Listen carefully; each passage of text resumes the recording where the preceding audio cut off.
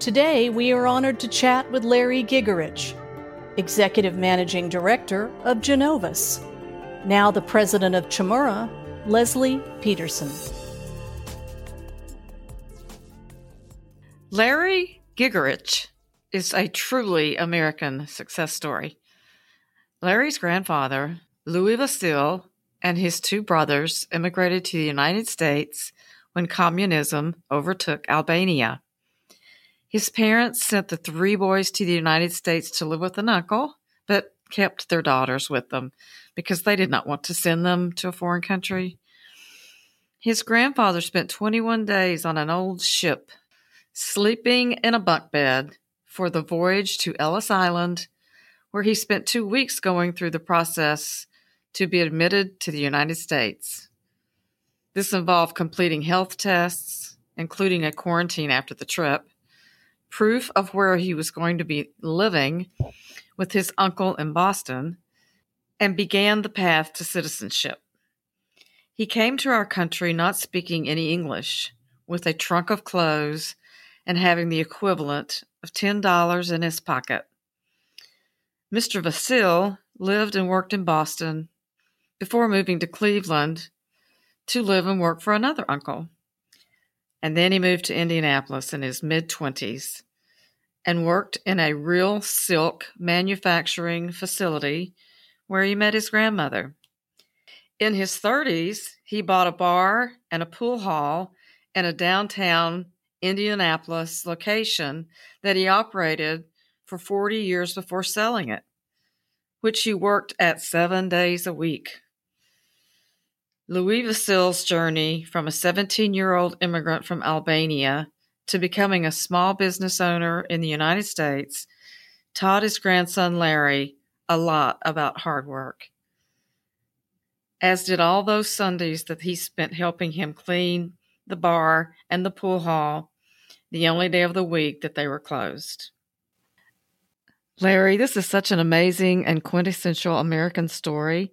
Tell us how your family's journey to America brought you to lead Genovis.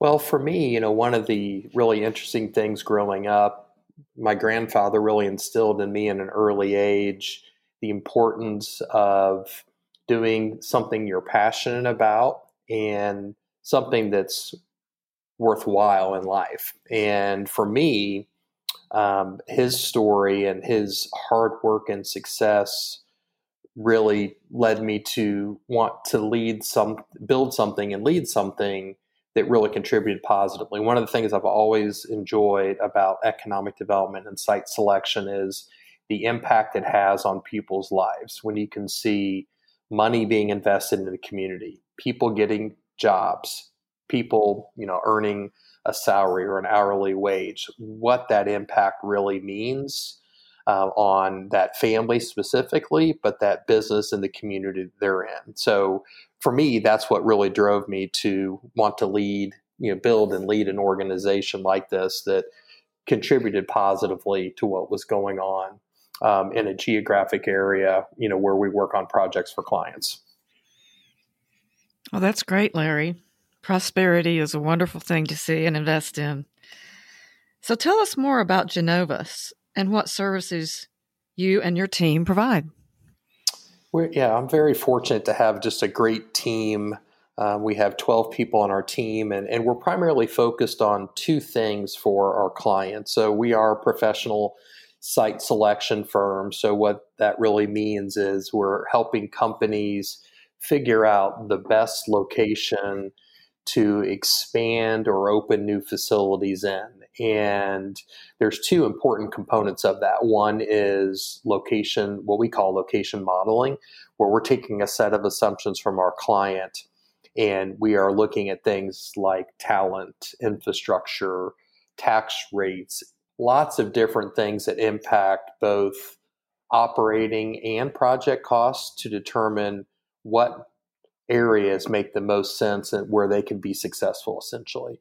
So we do that work on behalf of our clients. And then the second part of what we do is help our clients then understand the opportunities to create public-private partnerships where they can co-invest their dollars with public resources in an appropriate and responsible way to support a project. And we do work for both industrial and office users, and we serve clients primarily in the United States, Canada, Mexico, and most of the Caribbean basin in support of those projects. But I'm really blessed to have a great team, 12 people, including myself.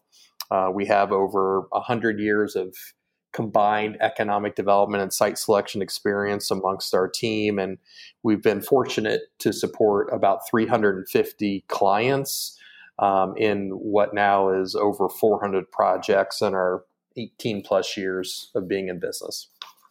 That's great. So, Larry, there are a number of site selection consultants out there. Tell us what makes you different.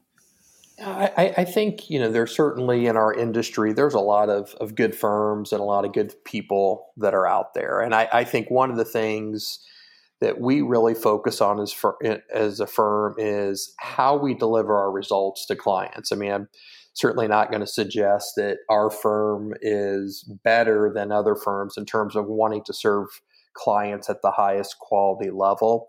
But I think one of the things that is maybe a little different about our firm, at least compared to most firms, is, we have said from the beginning when I founded our company that we wanted to treat our clients like family. And, we all know with our own individual families, sometimes that kind of open and honest feedback through a process isn't always comfortable, but it's the right thing to do. So treating our clients like family, always providing honest and open feedback. And then I think the other part of it is just really focus at the end of the day. We like to say internally amongst our team, we're ruthlessly loyal to our client. Our number one job is to make sure we get our client to the right place with a decision. Doesn't mean they always take our recommendation. Sometimes they might pick the backup site or pick another site that's amongst the 3 or 4 finalists, and that's okay. That's their prerogative. They're the client. So I would say that piece. And then the other one is we are always with our clients. Unfortunately, most of our clients are very supportive of this.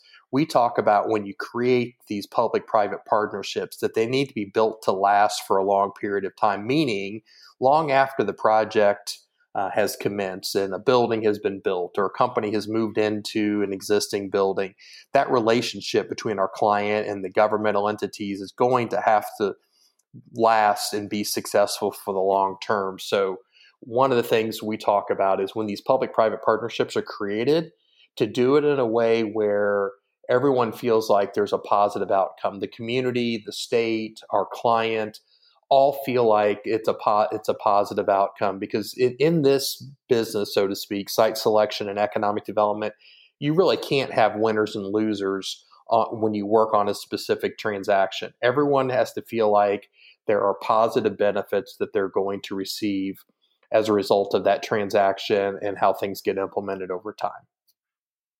Fantastic. Tell us, Larry, how has site selection changed in the past years prior to COVID? Let's say 10 years. Sure. So I think certainly, without a doubt, how all of us in our both personal and professional lives have seen technology impact what we do every day. I think that's been one of the most pronounced changes is how has technology impacted the site selection industry. So part of that means, as an example, there's a lot more data available and tools to analyze that data today than certainly what we saw in place 10 years ago. I think the other part of that is how much data, real-time data, is available to us. So just by way of a quick example, when you look at talent, there's an amazing amount of information that is available in real time that gives us a snapshot of what something looks like, the dynamics of a labor market in specific areas.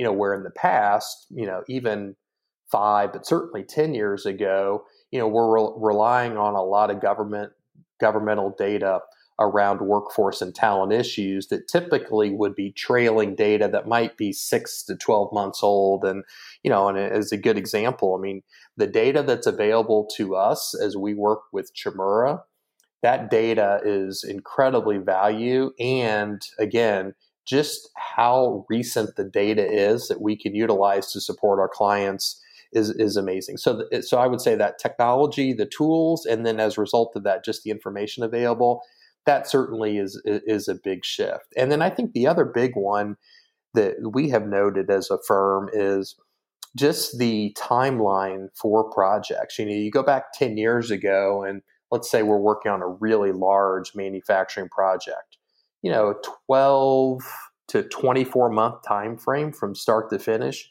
wasn't unusual for a project that would go to a greenfield site as a build-to-suit for a large manufacturing, or for that matter, a large distribution logistics project. Well, that timeline, and applies to office as well, has really been compressed. I mean, for us now, a long project lasts 9 to 12 months from start to finish, from when we have those initial set of assumptions to the point where our client makes a decision where to move forward with investing capital and bringing on talent into their organization. Most projects today, I think the expectation with our clients is 6 to 9 months from start to finish. And we'll have some projects that'll look more like, 4 months in particular, if somebody's on a compressed timeline to move forward. So in summary, we're seeing a lot of clients, maybe they're taking more time to think through and decide that, yes, we need to do something. We need to build a new facility. We need to relocate an existing operation. But when they make that decision that they're going to move forward and do something, they want it to happen much faster than certainly what we saw 10 years ago. Okay, Larry, let's really get into this. When we get past this upending pandemic, will there be a shift in where corporate headquarters and manufacturers want to be?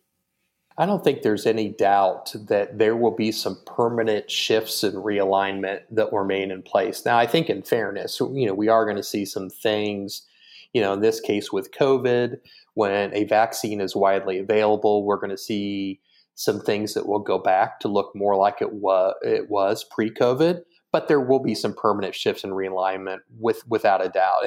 And so let me point to a couple things I think that are important there. So one, certainly as it relates to locations, we are seeing a number of our clients really being thoughtful about how many locations do they have that can help them mitigate risk.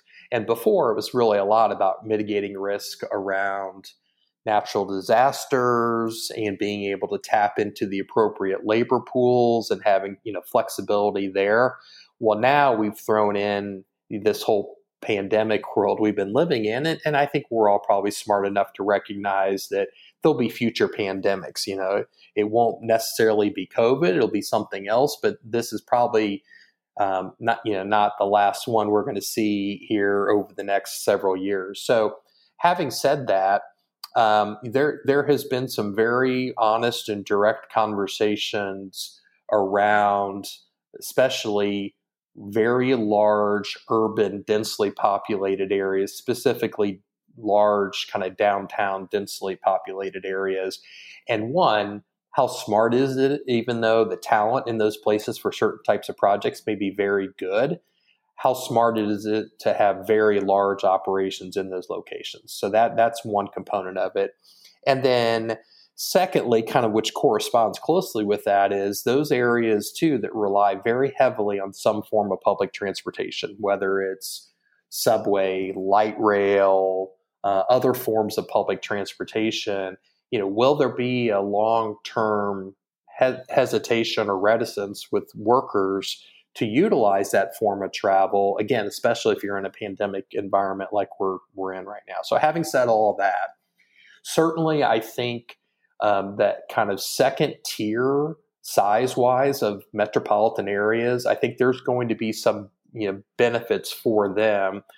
Those large metro areas, not the super large ones, but the ones that, let's say, between 1 and 3 million people in their metro area. We think there's going to be an opportunity there based on things we're hearing from our clients for more capture of projects and facilities, both office and industrial. But the other thing I would say is even in those very large metro areas, 3 to 10 million people, that you're going to see some of the suburban locations and also some maybe smaller communities in those very large metro areas that are also going to be the beneficiary. It's interesting. I think even before COVID, we were seeing with some of our clients, there's so many different schools of thought that are out there. You kind of have the Richard Florida model of the world, and you have a Joel Kotkin model of the world about where are young, well-educated people going to live and work. And I think there was a thought that it would be a heavy concentration for the long term, a permanent shift to urban areas. Well, what we're seeing, even again before COVID, that's not the case.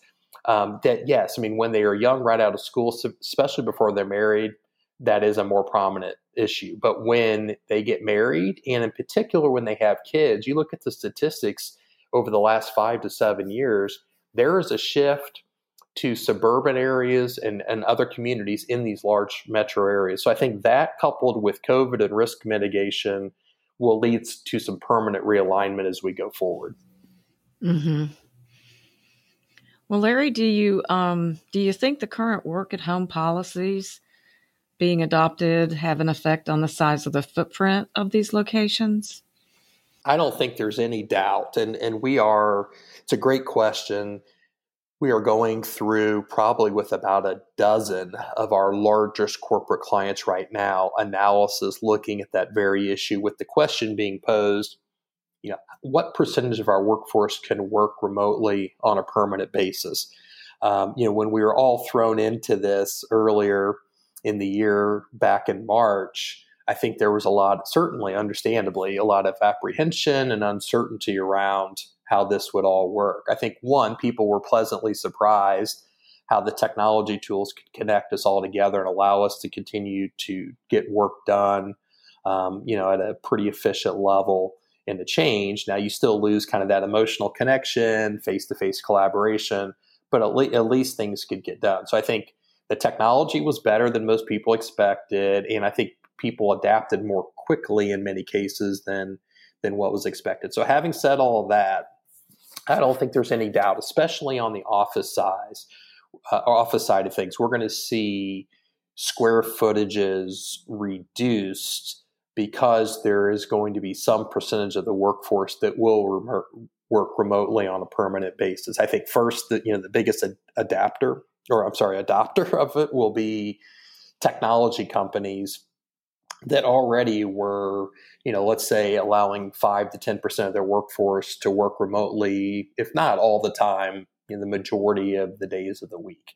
I think there'll be high adoption there. But I think what we're seeing already too with some of our large corporate headquarters companies that we do work for that are outside of the tech sector, they're also saying that, hey, some of our finance, HR, customer care or technical support staff, they can do what they need to do from home, and we're going to be able to have some shift there. So just in summary, if you look at an office user, let's say that maybe has, 5 to 6 people per 1,000 square feet of space now, that planning is going to change because they're not going to have some percentage of their workforce maybe working in an office environment at all.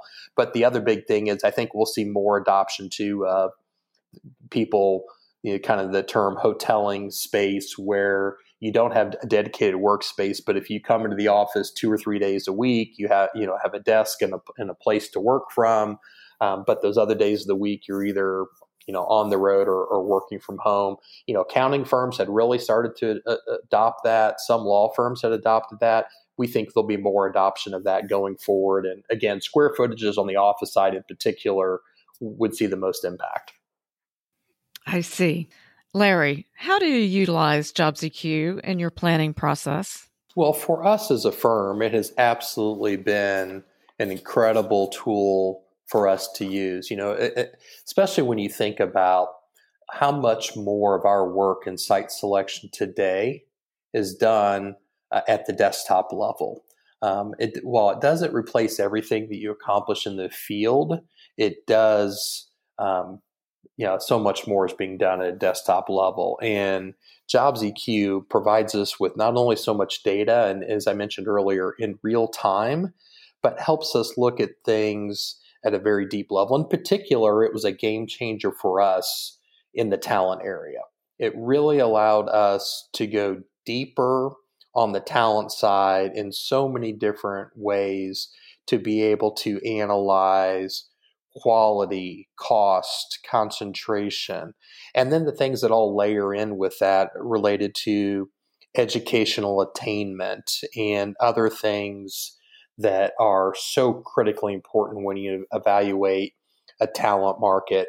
We, not surprisingly, when we were looking at adopting a new tool to help augment what we had built internally from a proprietary standpoint as a firm, but other data sources we were accessing, we did a really in-depth analysis. We put together a 3-person team to really dig in over several months.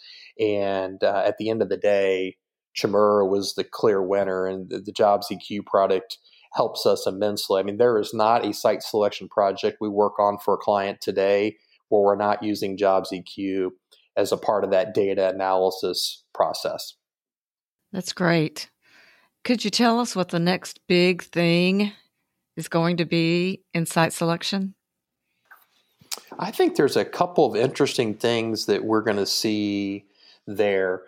One of the things that COVID-19 caused all of us to do in the industry is to figure out how we do more things virtually. So now with 6 months under our belt, roughly, in this kind of post-COVID world we've been living in, the virtual site visit component of what we do on projects for our clients certainly has become not only more important, but it is something that, again, when you think about permanent realignments or shifts that will remain in place, and how you go about that process. So whether you're looking at real estate and you're relying on Google Earth and drone footage of a site or drone footage of inside of a building, that I think from a next big thing, I think we were thrust into that.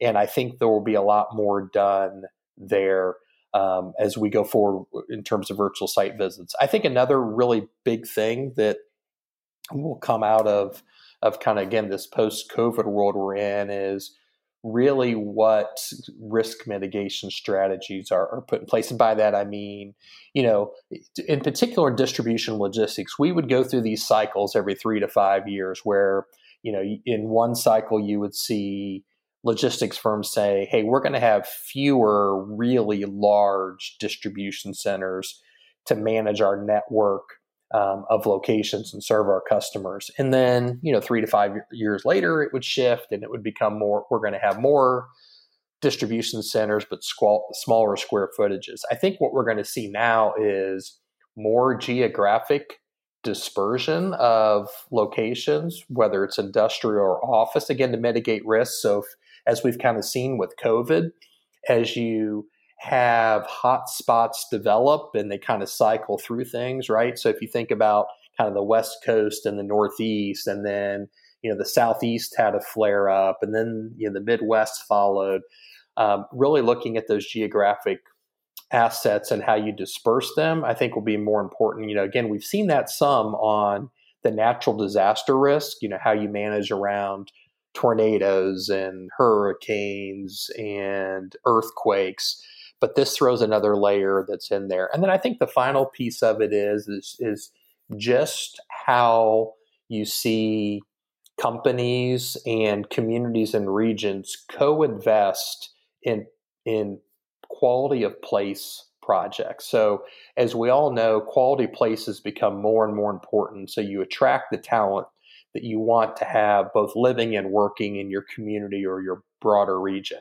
Well, that quality of place is such a key underpinning for how you develop the talent in your region and in your community, that I think it's going to require, kind of in this new world as we move forward, it not just falling largely on governmental entities and maybe real estate developers that initiate these projects, but companies that where talent has become increasingly important say, hey, we're going to have a stake in this and invest in the quality of place projects, whether those are amenity-based projects, recreational, whatever it may be, play more of an active role there. And I think that's kind of a new big thing to look for over the next 3 to 5 years in economic development is how companies specifically co-invest in those projects. Mm-hmm. So if you could make a suggestion to our listeners that are in economic development for the post-COVID site selection projects, what would that advice be? I think there's a couple things that I would touch on.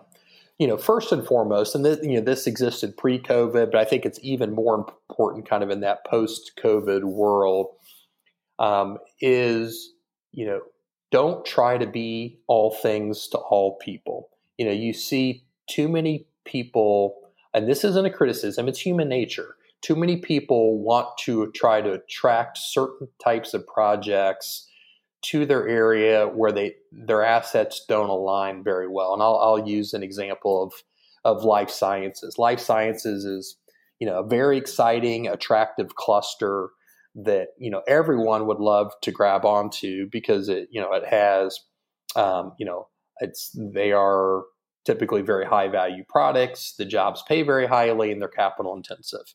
All those things are true. But you see a lot of areas that really don't have the assets to line up with some component of that trying to attract them. Or maybe they are better suited for parts of life sciences, but not others. But again, they try to be all things to all people. So I think that holds true and becomes even more important in this post-COVID world. Know your community, know your region, and know what assets you have in place, and be very targeted and strategic about how you approach being successful in those different respective areas. Secondly, related closely to that is, especially in the world today with so much information being available to all of us, as we've talked about, know, what you're really good at, but also know, those handful of things that are challenges for your community or region that you're serving as an economic development professional. I mean, one, whether it's the site selector or the corporate end user, they're going to have a pretty good idea based on data review, conversations they have with peers, that are in that area today, understanding what challenges are in place. So hit it head on. Don't try to kind of gloss over it. Hit it head on and say, hey, we know we've got these couple of challenges. By the way, here's how we are attacking those to make the improvements we need to be successful in the long run. And then the final thing I would say in terms of a piece of advice is it's very easy for people, especially in good times, good economic times, to take economic development professionals for granted. And, I've said this to our team quite a bit over the past few months that, that next wave of first responders, so to speak, and now as we're really looking at how we rebuild economies in our communities, regions, and states, are those professional economic development people. And that's not at all to put anybody on par with healthcare workers, firefighters, police officers, because, they are the kind of true first responders that are out there, doing their job every day to help us all live the lives that we want to live.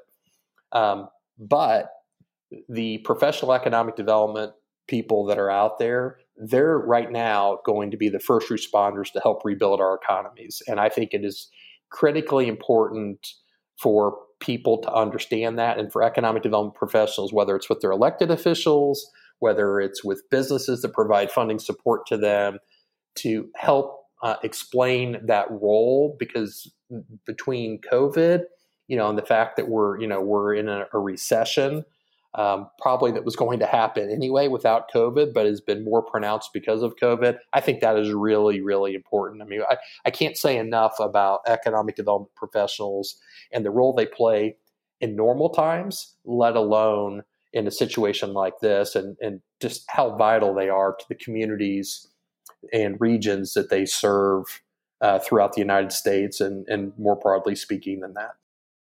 And one last question, Larry. Are you observing the intersection between economic development and tourism during COVID at all? We are. And I think it's interesting. I just had a conversation the other day with a couple of state governmental officials for a state in the U.S. And one of the things we were talking about in particular, really there were two aspects of it we were talking about. One is, obviously the impact that's happened to the tourism industry, when you think about, hospitality, restaurants, conventions, all those things have had a dramatic impact on communities. And really it runs the gamut. I mean, you could be even a third tier metro area that hosts some conventions, some meetings, and you've had a big impact there. But also obviously with people just traveling less and what that's meant and how that's impacted in particular in many places, sales tax collections that you really rely on when you have visitors come into the area. But the other part of it is then how do you see some of those people transition maybe for some jobs, in particular maybe in hospitality, that aren't going to come back or come back for a very long time? How do you transition that? But I think the other important intersection that is there is when you look at how you sort of brand and position your community, region, or state, the lines are becoming much more blurred thematically around how you do that, and in particular, what that message looks like, meaning that there are certainly crossovers between that branding piece and that can benefit both tourism and then what I would call kind of traditional economic development. So again, and I see this with, my nieces and nephew and my 3 college age kids as well. I mean, they're all about saying, hey, we're going to pick where we want to live first, and then we're going to figure out the job piece along with that. In other words, we're not going to do maybe what past generations did and take a job somewhere because of the job itself, but we may look at that community or region and say, this isn't super exciting to us. So it's a much different mindset. So it's a long way of saying this: the messaging, the branding, the things that people do is even more important now because it's not only about attracting economic development, building your existing businesses, attracting new ones, but it's also about attracting people. And the places in our country that are growing more slowly than others, it's even more important that that messaging and branding is on point that can help, again, not only support tourism, but it supports the broader economy by being able to attract people and companies to come to your area. Because if you're in the long term, if you're not growing, you're not going to be successful as we move forward in the future. Well, thank you, Larry. I think our time is up. This has been a fantastic conversation on the future of site selection and the economies and communities that they affect. We thank you, Larry. We look forward to speaking to you again soon. Thank you so much. I enjoyed it. Chmura can be the difference between a right decision and a wrong one. With robust, innovative tools, clear, credible, and customized advice, we harness the world of data. We believe you deserve more than a cookie-cutter experience. Our PhD economists give our clients the confidence to become experts in applied labor market data. Centered around excellence in service, in data, and in insight, we set our standards high so our clients' decisions are always grounded in integrity. Visit us at chmuraecon.com. Chmura, let us be your research partner.